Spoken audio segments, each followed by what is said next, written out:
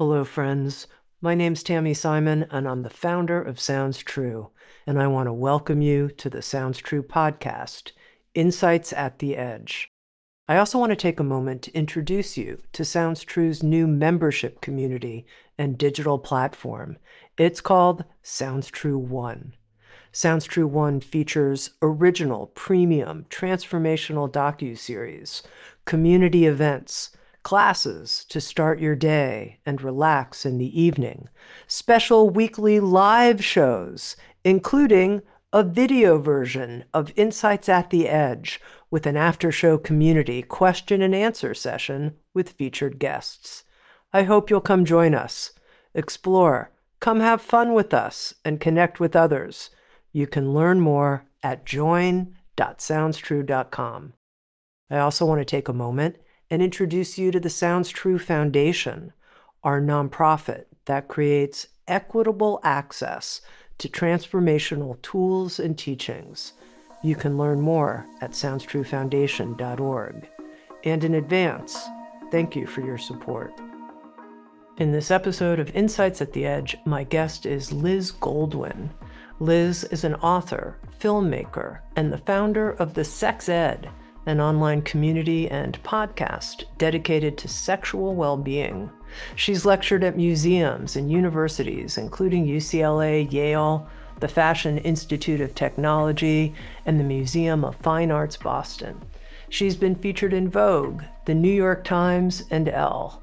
With Sounds True, Liz Goldwyn is the author of a new book, Sex, Health, and Consciousness: How to Reclaim Your Pleasure Potential.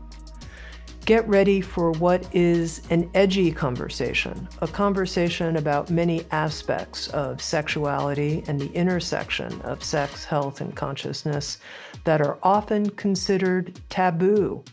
Here we go. Here's my conversation with Liz Goldwyn.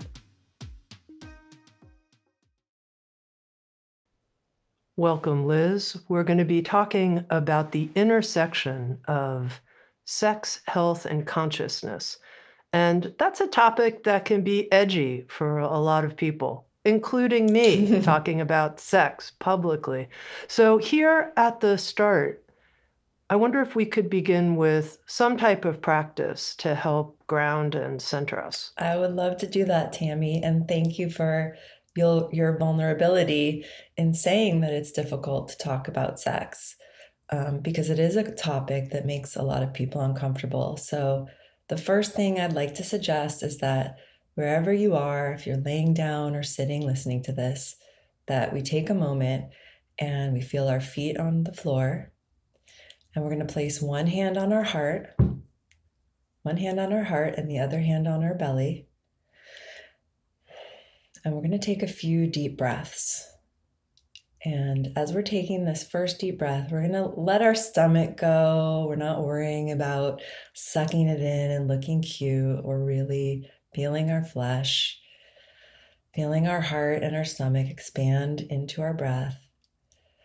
And as we let out that first breath, we're going to make this sound. Shh.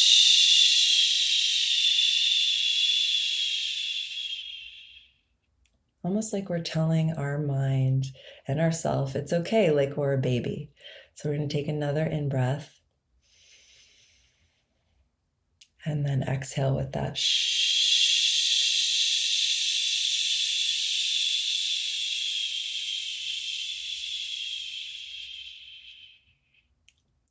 And now let's take one more together.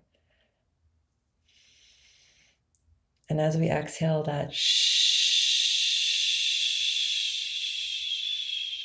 let's feel that breath go all the way out our body, down to the bottom of our feet into the floor.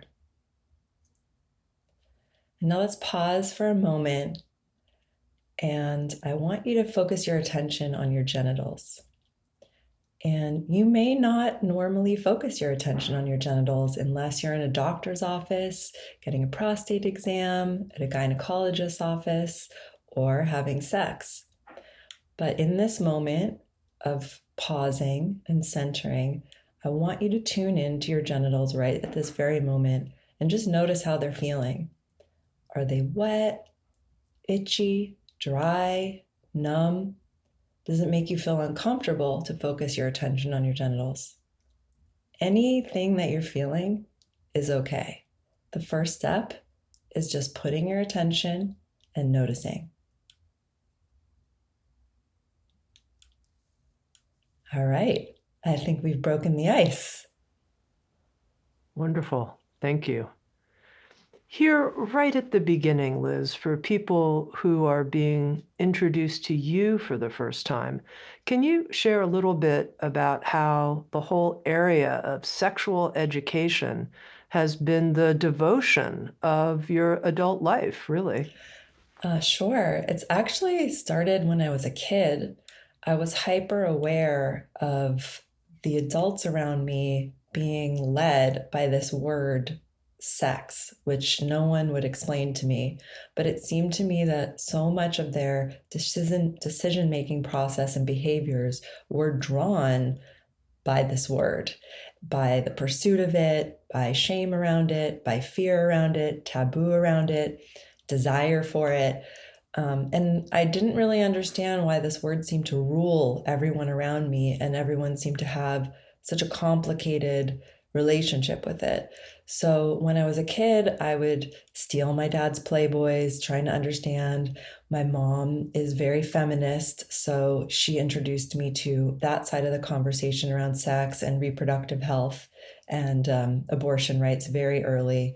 So my first job was actually at Planned Parenthood in a clinic when I was 13. I was a paid intern organizing the media library and answering phones.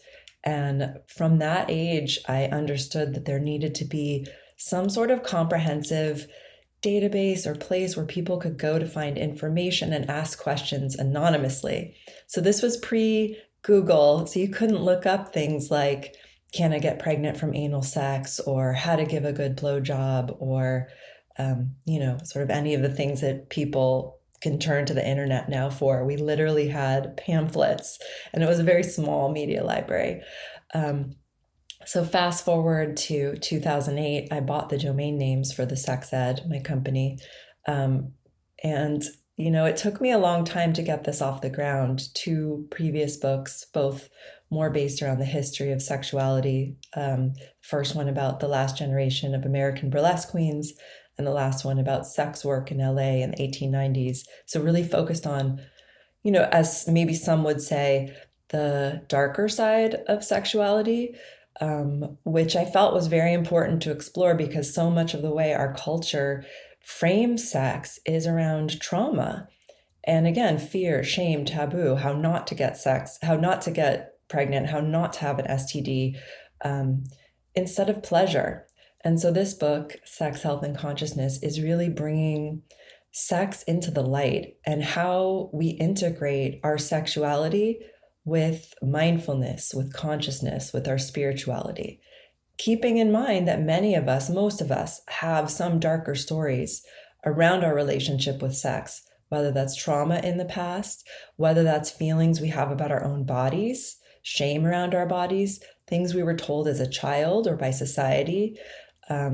So it's really time for me, I feel, to bring this work out and to help other people begin to reframe their relationship with sex and be on a path towards more pleasure.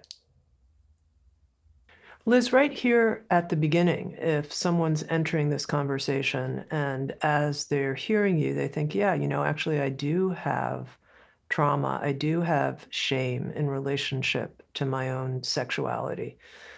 Maybe I have a sense I haven't been as experimental as I wish. I've been shut down, or maybe this or that harmed me in the past.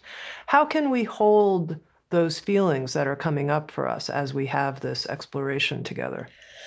Well, I think that the great thing about sex is that we are constantly evolving from the moment we come on this planet until when we leave it. So there's no point in your journey where it's too late, because I get that a lot. I should know this by now. I should have it figured out. I've wasted all this time.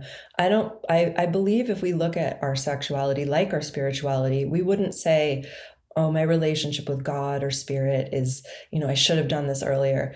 Wherever you're at right now is okay. And there is no point on our journey, both with sexuality or spirituality, that everything is healed, right? That it's all gone. We're still going to hold these memories that we have, whether it's shame or fear, they're going to come up sometimes just to remind us of the work to do.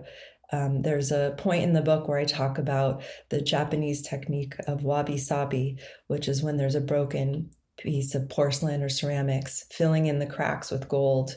So it's our scars and our traumas and honoring them that become part of our journey, part of our story. They can actually become beautiful marks of us as the warrior, but we need to be tender and gentle with ourselves, and also communicate more about sex, especially with a partner.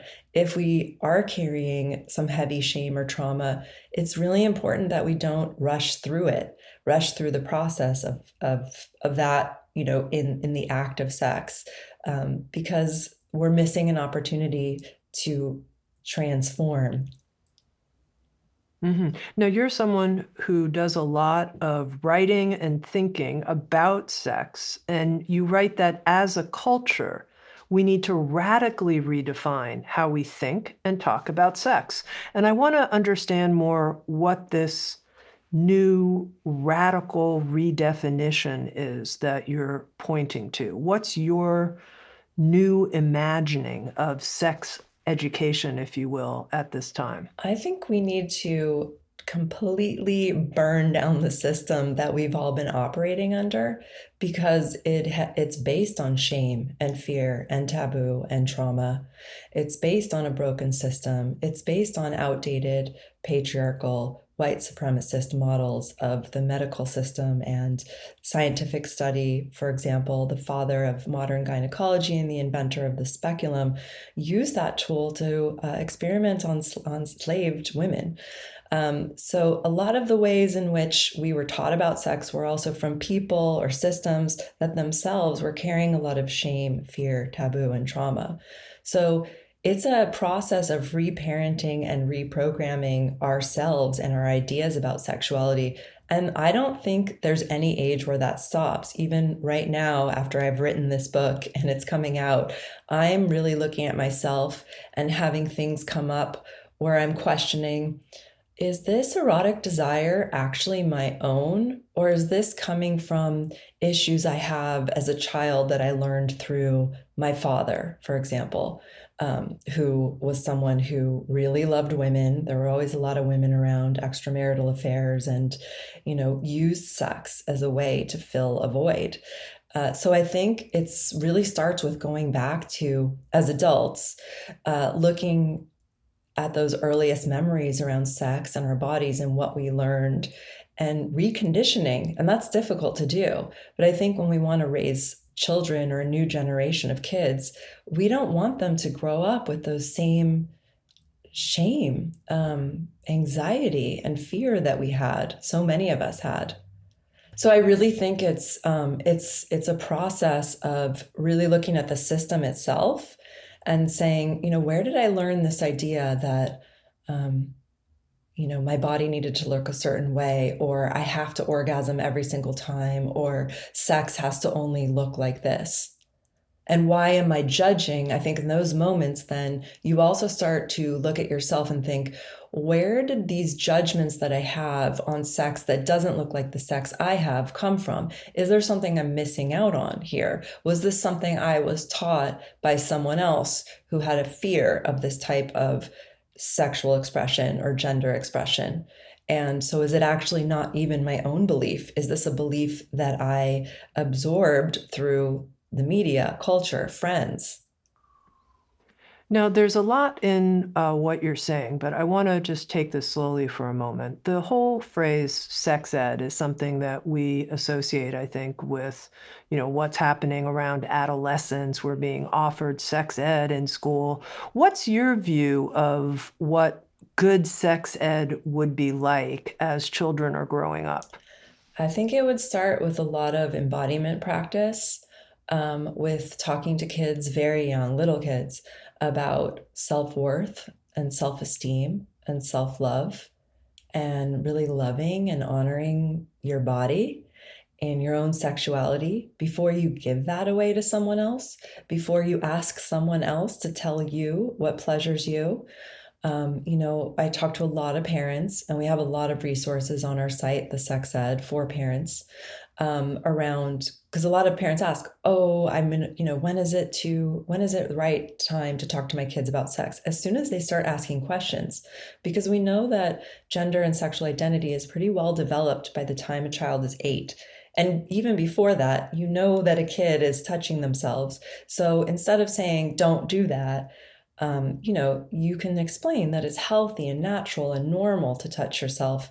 Normal is another word we need to reframe. That it's not something that's, you're not supposed to do. But maybe you don't want to do it in the living room in front of grandma. Maybe that's a private thing for you. And teaching kids agency over their body autonomy, even things like, we used to force children to hug your uncle, kiss your auntie. We can't, that's not giving them agency over their body. Kids are a lot smarter than we give them credit for. They're so intuitive. They're not self-conscious. That's the stuff we beat into them, especially about our bodies and about the way we have sex.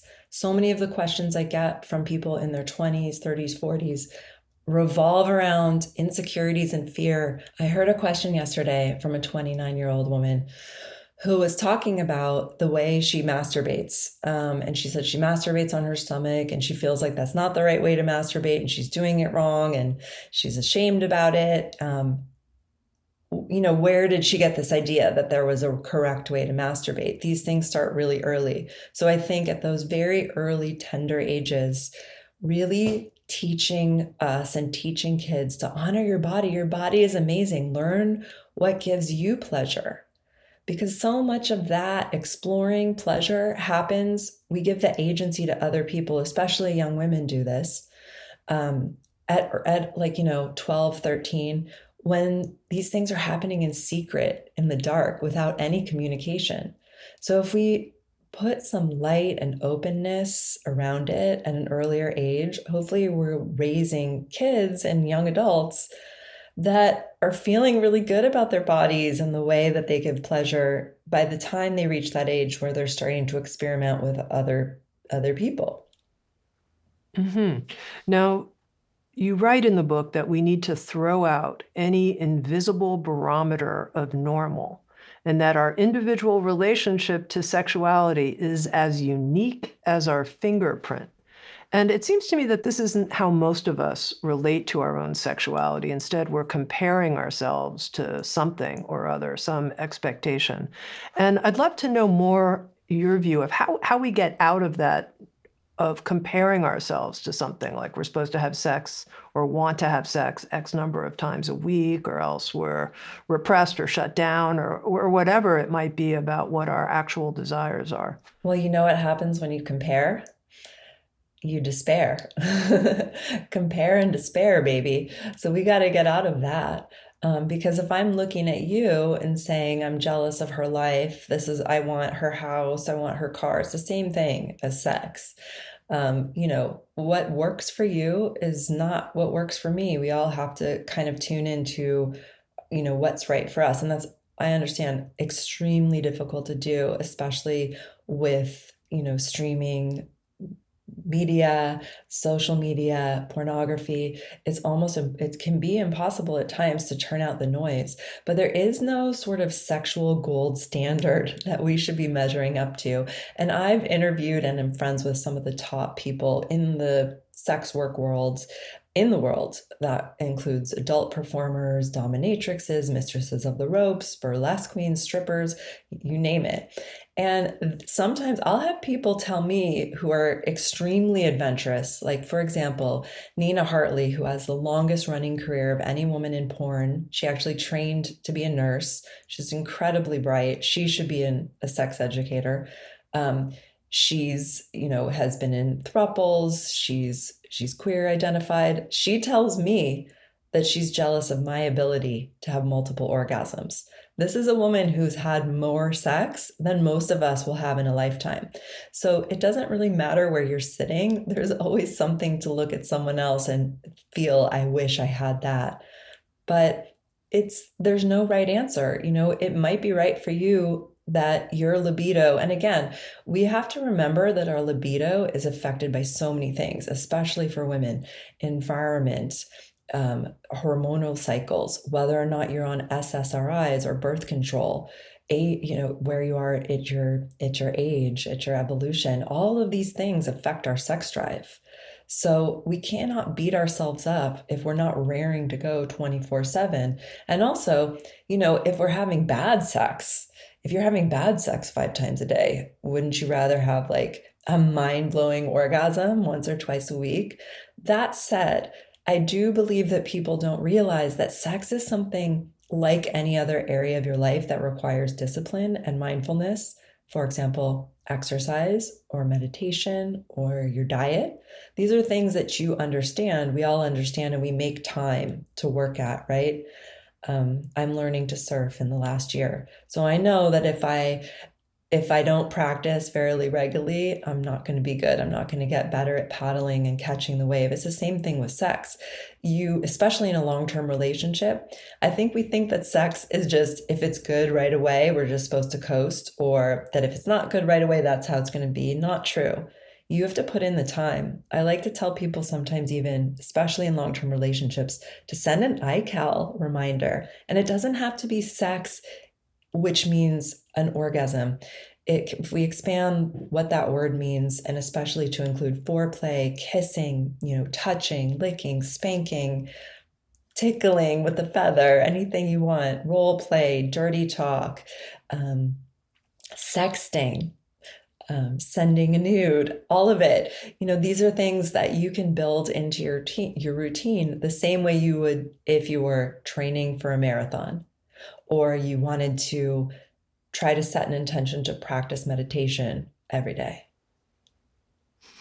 Now, already in our conversation and in the book, Sex, Health, and Consciousness, you bring up and talk about areas of sexual life that personally I found edgy, whether you're talking about porn or bondage. And I wonder how we can approach these topics without judgment. And at the same time, if you have any principles or if you will, codes of conduct that keep people outside of harm, in your view, in their explorations. Well, first, I want to ask you, what came up for you when you say you found it edgy? Was it uncomfortable? Edgy. No, mostly what comes up for me are judgments. Judgments that people are using sexuality to avoid certain things and saying that it's part of their free exploration. So these are just my own judgments, and your work is helping me work through them and question them.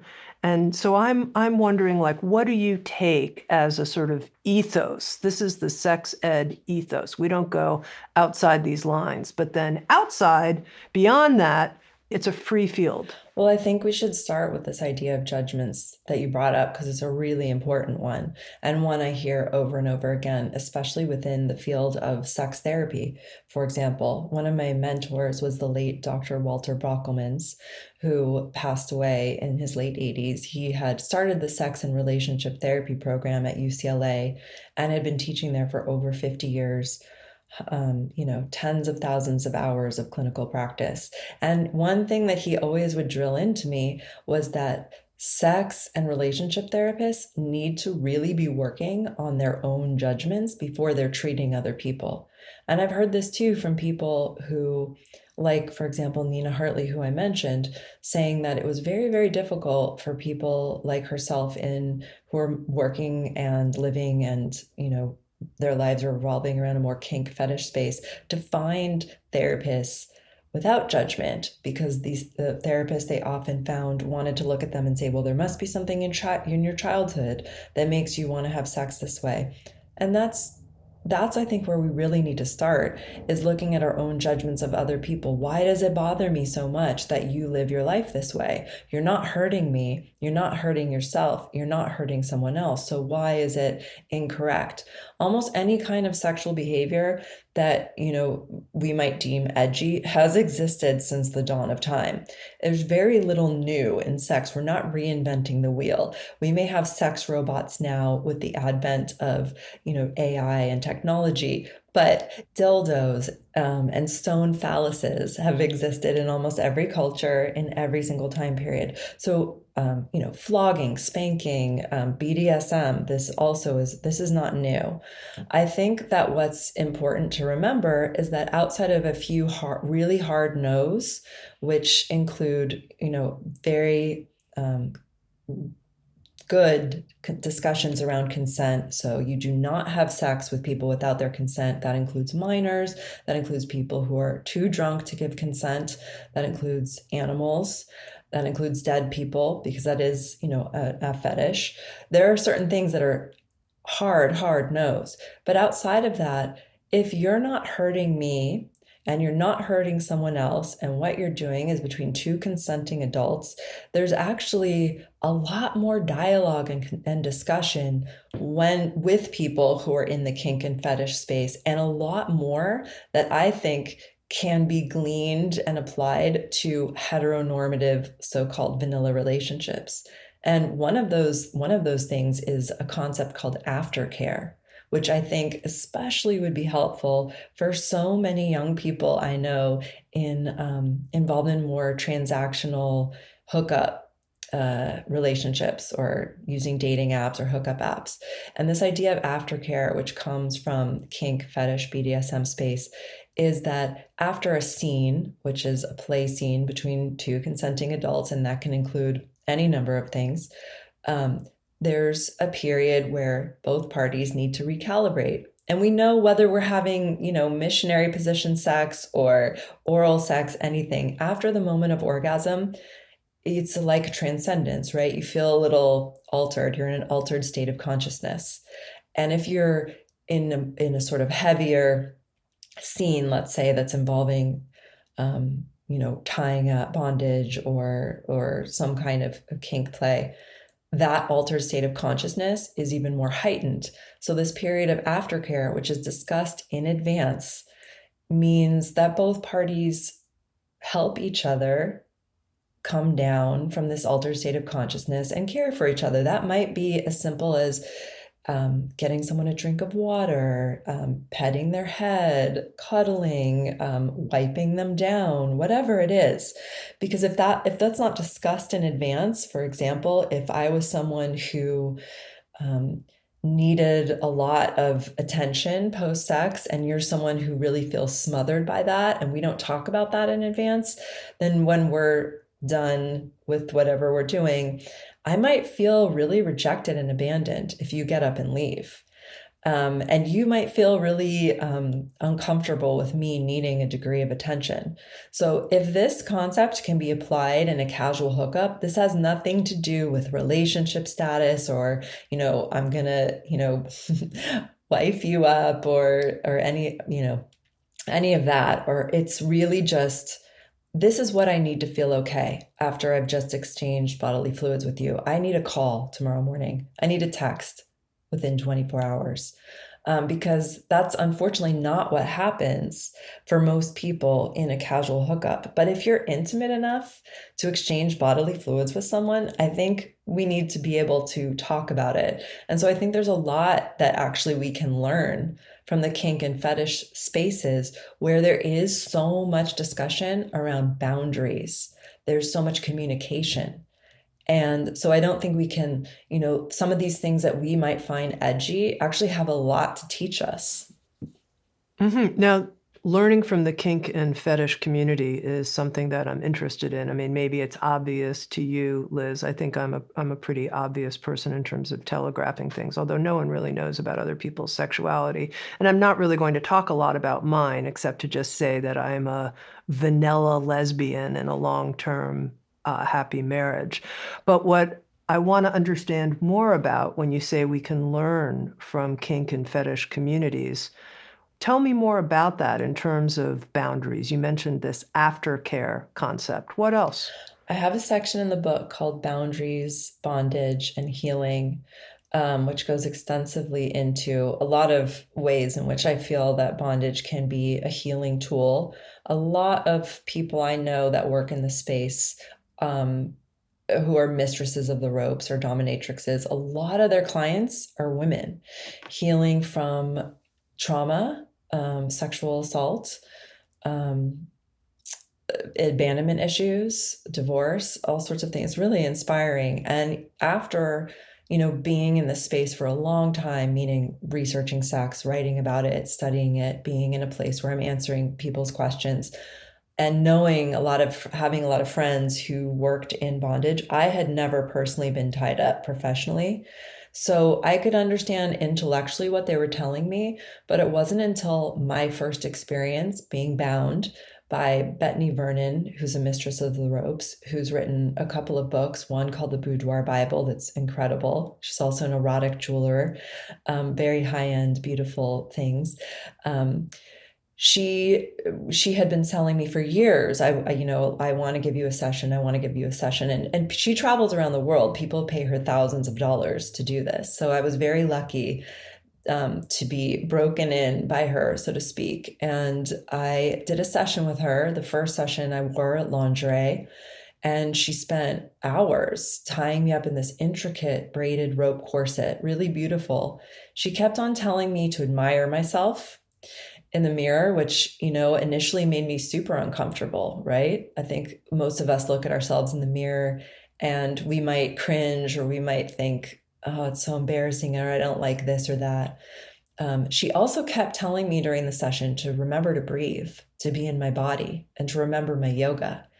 And I wouldn't have connected those two things until I was actually bound myself, because you're constricted so tight. And if any of you have ever worn a corset, you might know a little bit of what that feels like. It's almost like being held. The ropes become sort of a womb-like embrace.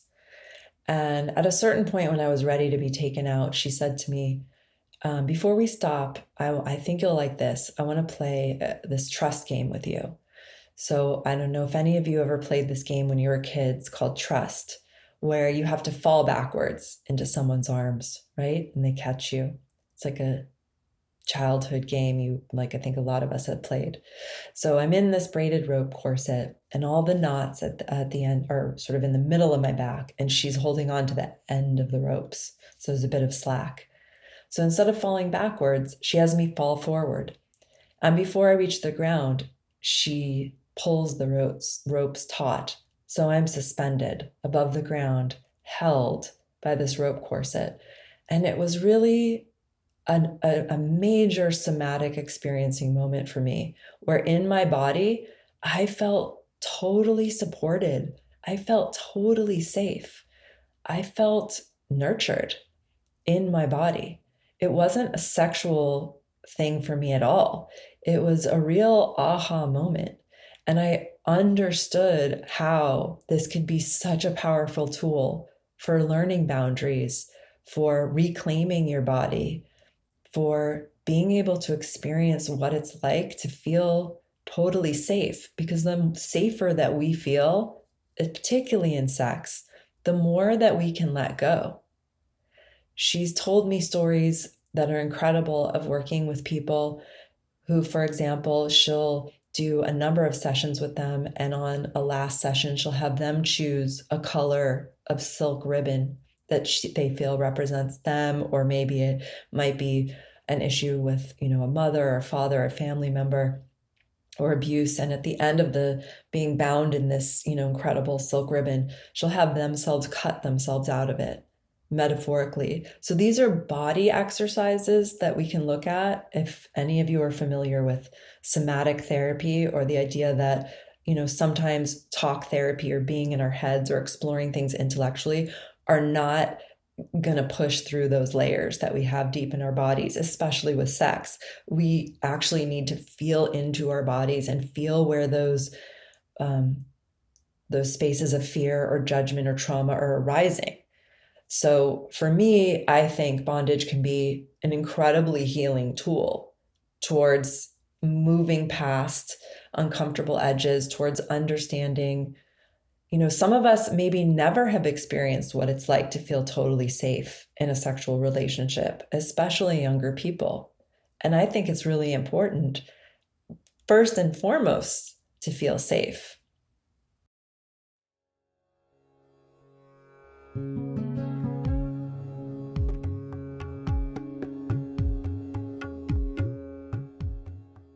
Now, some of you may be a bit skeptical, I know I was, about a wisdom book written by an artificial intelligence.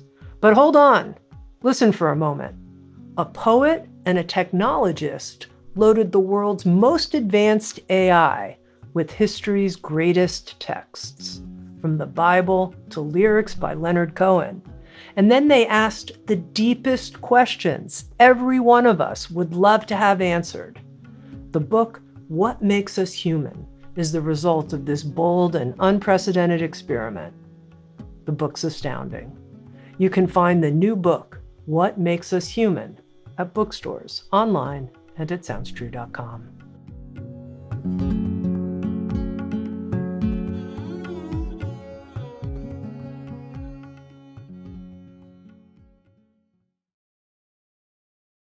Now, Liz, let me ask you a question. You've given a powerful example of bondage as a healing tool.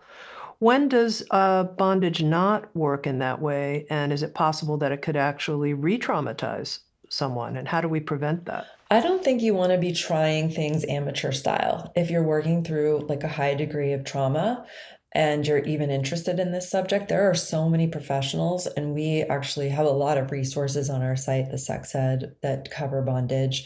And we answer questions all day long through our site. You can email info@thesexed to give you resources. And you know what? A lot of people, a lot of professionals, whether that's a dominatrix who's working extensively in healing, or whether it's a somatic therapist or pelvic floor therapist, for example, they'll just do talk sessions with you. I know pelvic floor specialists who will work with people with vaginismus or who are dealing with assault, that they will not touch you at all. There will be 6 months of just talking. So I think that if you're curious about this, but you're feeling nervous, you need to tune into those feelings and go slow. I'm not suggesting that you have someone inexperienced tie you up. At the same time, if you're interested in this and you want to experiment in the bedroom, you can also start slow by, taking a silk scarf or a necktie. And again, all of these things should be discussed in advance with clothes on, preferably not in the heat of the moment, but before. You could go to dinner, or you could, bring it up casually while you're sitting at the breakfast table, having your coffee. It's important to communicate about these things and, again, normalize it. Now, Liz, at the very beginning, I said that you've written about how we need to radically redefine how we think and talk about sex. And I notice there's a part of me that feels like, wow, sex is really private. Here I am, I'm talking about myself, and you're sharing your own stories here in this public forum. And I'm curious what you think about that. Well, I'm of two minds, because you're not really telling me much, and I'm not actually telling you much, right? We're talking about it in service. And I don't want to tell you much. And it's part of the reason I'm asking this question. But I don't, I have a podcast called The Sex Ed, and I interview tons of people on it, ranging from, thought leaders and sexperts to celebrities. And I'm not interested in what your sex life is right now, unless that's something that you want to share.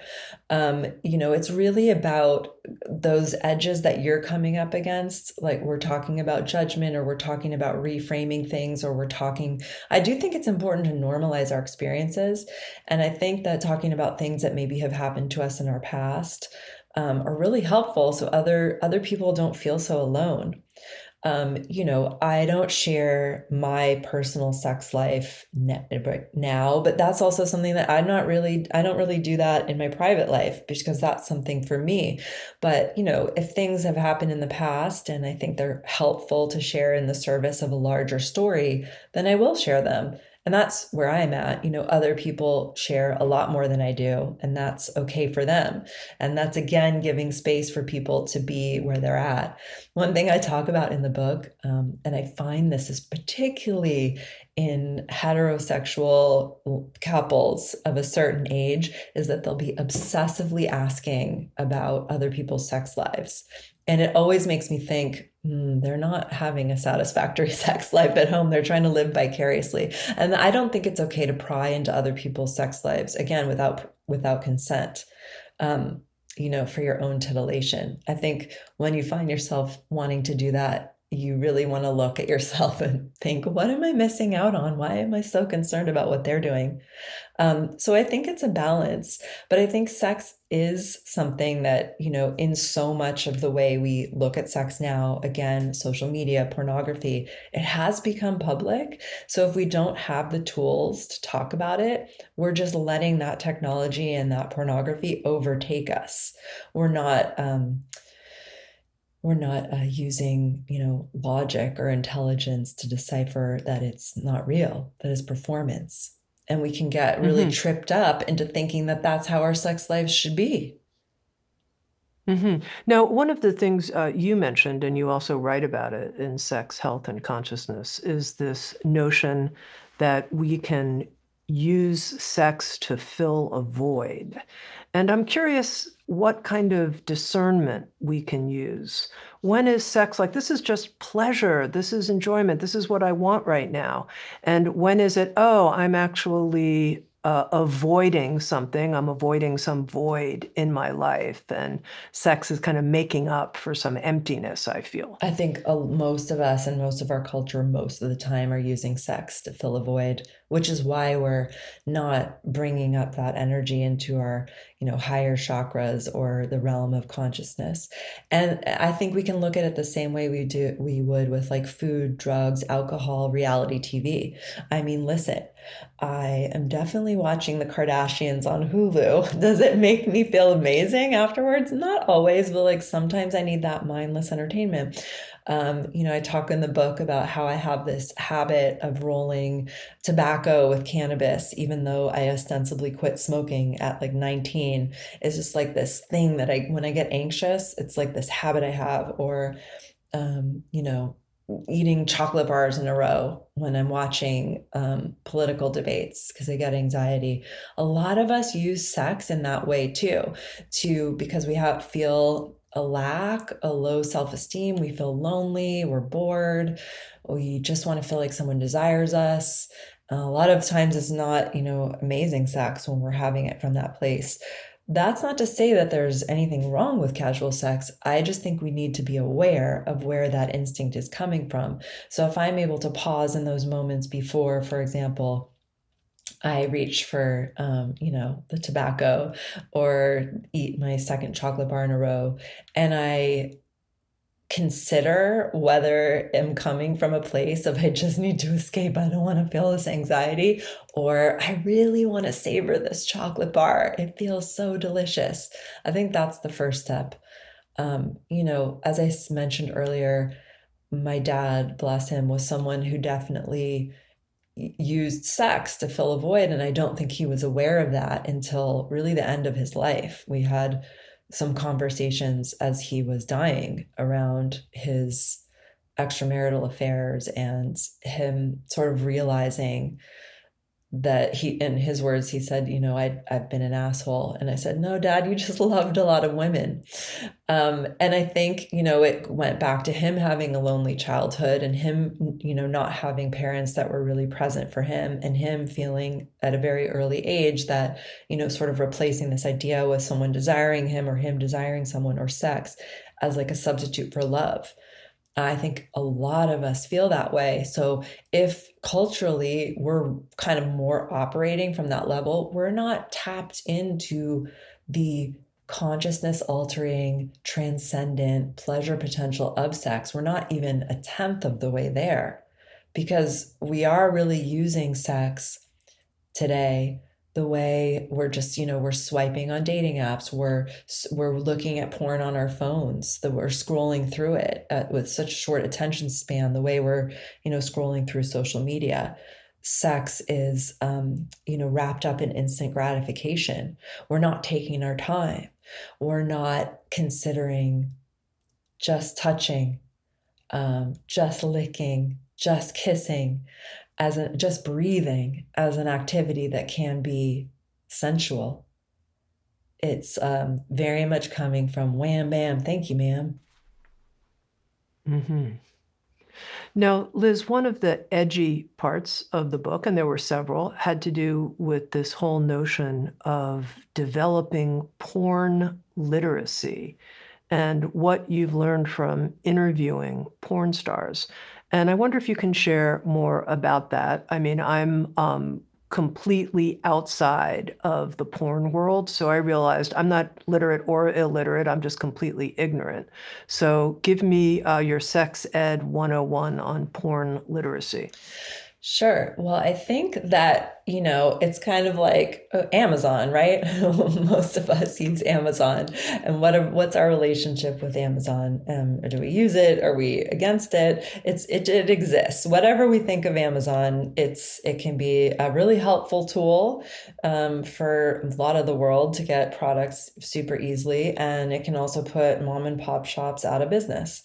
So, but we're not getting rid of it. So pornography, it is what it is. Streaming porn, adult webmasters were the first to monetize the internet. So much of AI that we use in everyday life, not related to sex, was actually first developed by pornography, by pornographers and the adult industry. So we're not putting it back in the box. So the idea that we would just ignore it or not develop skills with which to decipher it and be critical consumers of it, it just makes sense, right? We're critical consumers of the food we eat, of the media we consume. So we need to be critical consumers of the porn that we're looking at. And even in the way that we talk to kids about porn, because it is also a reality that a kid between the ages of 8 and 12 is going to see streaming porn somehow. I hear it all the time. And it's really scary to them to have that be sort of their first view of sexuality. And actually, it was for me. As I said, I would steal my dad's Playboys, but I have 4 brothers. So there was definitely pornography in the house growing up.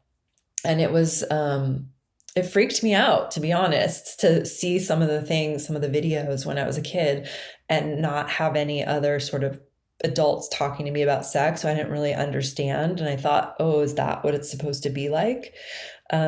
So this is where porn literacy comes from, is this idea that, we need to tackle it as a topic when we're talking about sex education. There's a really great erotic female filmmaker. Ethical porn is something that does exist. And that means that people, we understand how people are treated behind the camera. We understand what kind of boundaries and consent is discussed before the takes roll, which is any kind of professional porn will happen. It's not like you just, show up and you're doing a gang rape scene, for example. These things are really heavily discussed and forms are signed before those things are filmed. So there's a ethical porn filmmaker called Erica Lust, and she has a site called X Confessions, and it's very much directed with a female gaze. And she's also a parent. She has 2 daughters who are both under 15, and she's developed resources for parents. They're downloadable to talk to their kids about porn. So porn literacy is really having an understanding of, 1, this is not real. 2, all of these acts are discussed by paid professionals before cameras start rolling. 3, things that we see in porn that are extreme acts, like, for example, choking. I see a lot of kids take that practice into the bedroom. You cannot choke another person if you're not facing them in the face, because you don't know if they're turning blue. They're dangerous activities to just emulate from a movie. You wouldn't go watch Mission Impossible and then think that you can drive a car at 150 miles an hour down the 405 freeway in Los Angeles. So why would you think that you can, watch a porn and then you're supposed to get hard and stay hard? You're supposed to squirt. But with porn, because it is so intimate and because we don't talk about it, it's like we develop these insecurities. And I think especially for men, there's so much performance anxiety that has grown along the rise of streaming porn. There's so many, the cases of erectile dysfunction and ejaculatory disorder has totally spiked in correspondence when we look at studies with the rise of streaming porn. So porn literacy is exactly what we're doing right now, is having this conversation and deconstructing it. So it's not this elusive, mysterious thing that we're supposed to emulate.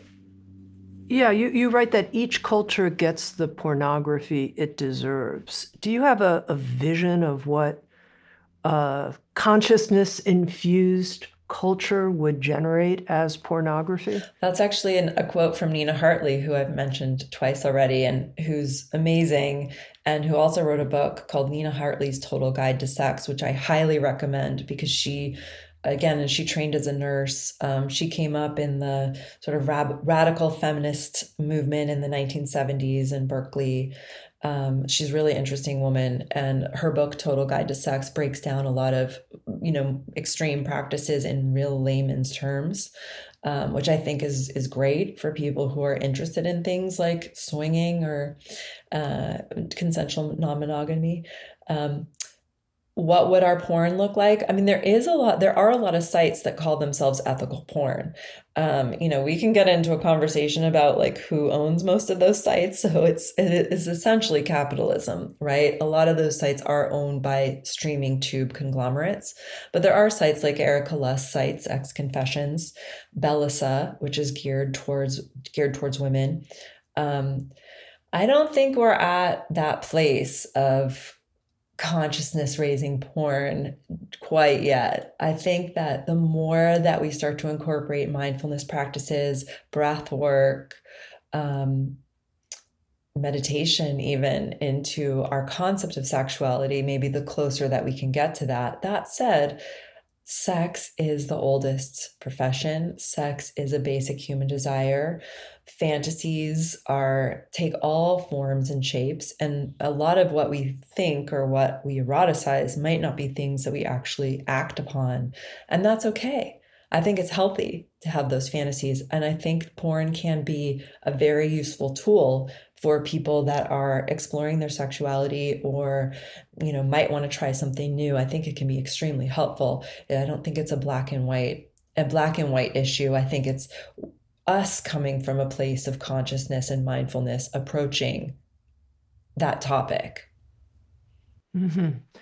Now, at the very beginning of our conversation, Liz, you led us in a breathing practice where we became aware of our genitals and brought breath and attention to our genitals. And in Sex, Health, and Consciousness, you take this even further and you introduce people to something that you call stage 1 of orgasm breathing. And I wonder, would you be willing to share with us how we do that practice, and can we do it? Can we do it right here, right now? Sure. I'll walk you through a short stage 1 of orgasm breathing meditation. And if you're interested, we have a 15-minute podcast called Orgasm Breathing on the Sex Ed, wherever you stream podcasts, Spotify, Apple, you can find it. The first time I was taught this, again, let's go back to that instant gratification. I was like, great, I want to have an orgasm right here, right now, hands free. And, like anything else, practice makes perfect. So it took me a while to get to that place. So I am not promising in this, very short intro I'm going to give you that you're going to have an orgasm. But these are the tools. These are the basics. This is truly insights at the edge here. Yeah, go We're ahead. at the edge, Tami. But there's the late great Betty Dodson would actually lead groups of women in group orgasm sessions and give them Hitachi Magic Wand vibrators to get in touch with their sexuality. These are not new concepts. I'm not reinventing the wheel here. The basics of orgasm breathing go back to ancient Sanskrit texts and Tantra. So we're going to put our feet on the floor like we did before, although you can practice this lying down. And we're going to bring our attention once again to our genitals.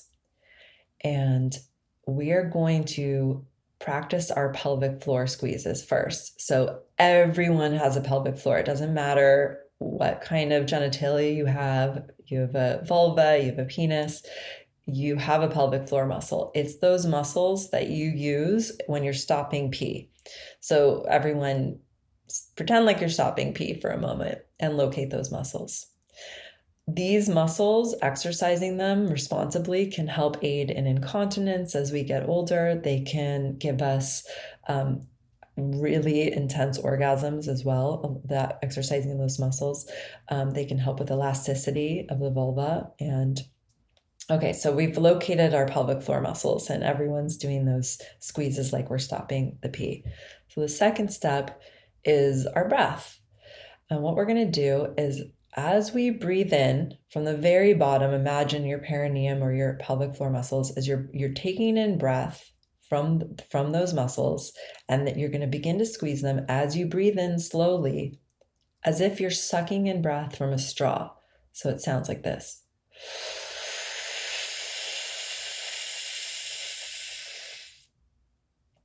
I'm going to talk while I'm holding my breath, which is hard to do. So I have my pelvic floor muscles continue to squeeze, and I've got that breath all the way in. It's traveled in from my pelvic floor muscles through my belly, through my chest, to my throat.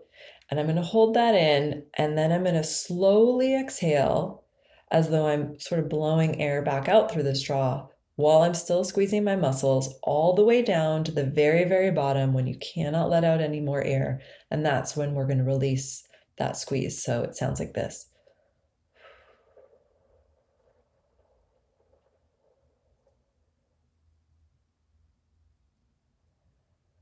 So let's try that a few times together.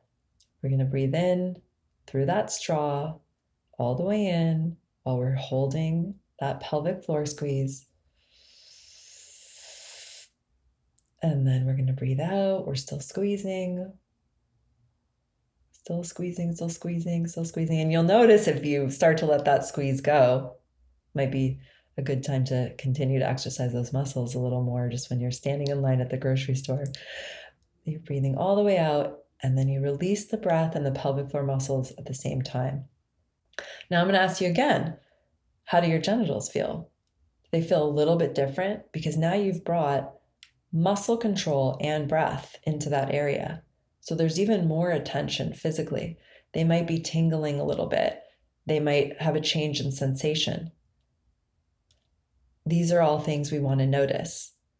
So this particular breath and muscle control combination, you can practice that on your own. And the better that you get at it, the more fully and deeply you embody into that practice, you can actually bring yourself to orgasm hands-free.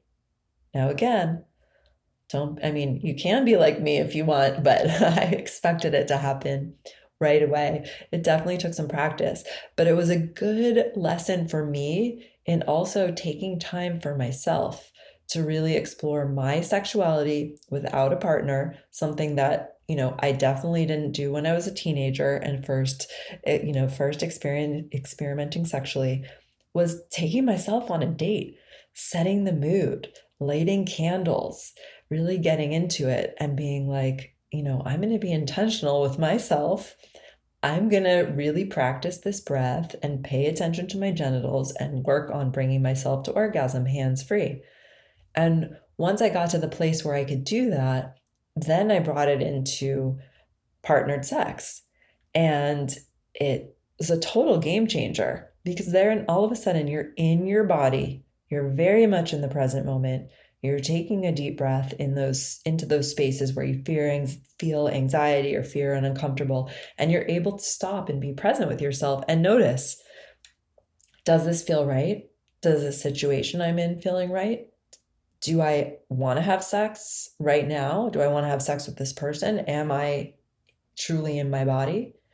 And it's quite simple, right? Because your breath is free and your pelvic floor muscles are free. You have total control of them. You can do this exercise anytime. No one has to know what you're doing. As I said, you can practice your pelvic floor squeezes in line at the grocery store, sitting in your car, sitting at your desk, on a Zoom, on a podcast. I'm doing it right now. And Liz, have you found that this orgasm breathing hands-free works equally well for men as for women? Oh, definitely. I actually taught it to, I've taught it in my personal life.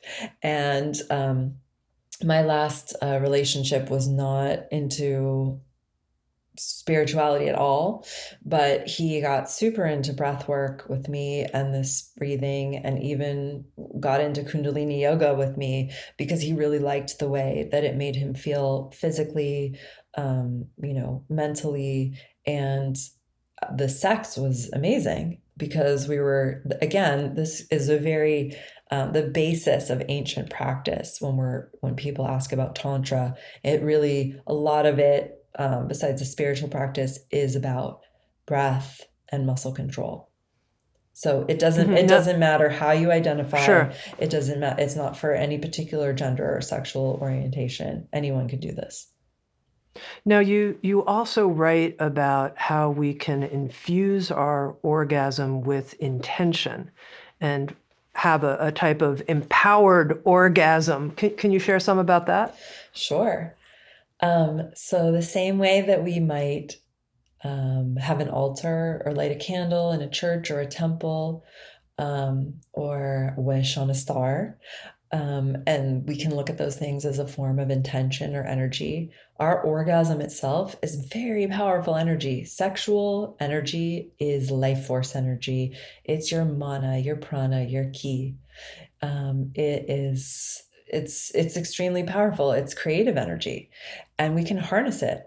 So this idea of an intentional orgasm, let's take, if you're just solo, for example, masturbating, you can focus your mind on a color in that orgasm, on the same way that maybe if you've done any breathwork practice or meditation practice, maybe you are visualizing colors, or you're thinking of an intention. It could be, even with the orgasm, it could be, I really want this job, or um, I want to improve my life in this way. You can have a specific, goal in mind, because that energy is powerful and it's yours. It's yours. It belongs to you. You can direct it however you want. So it is literally setting an intention with that orgasm.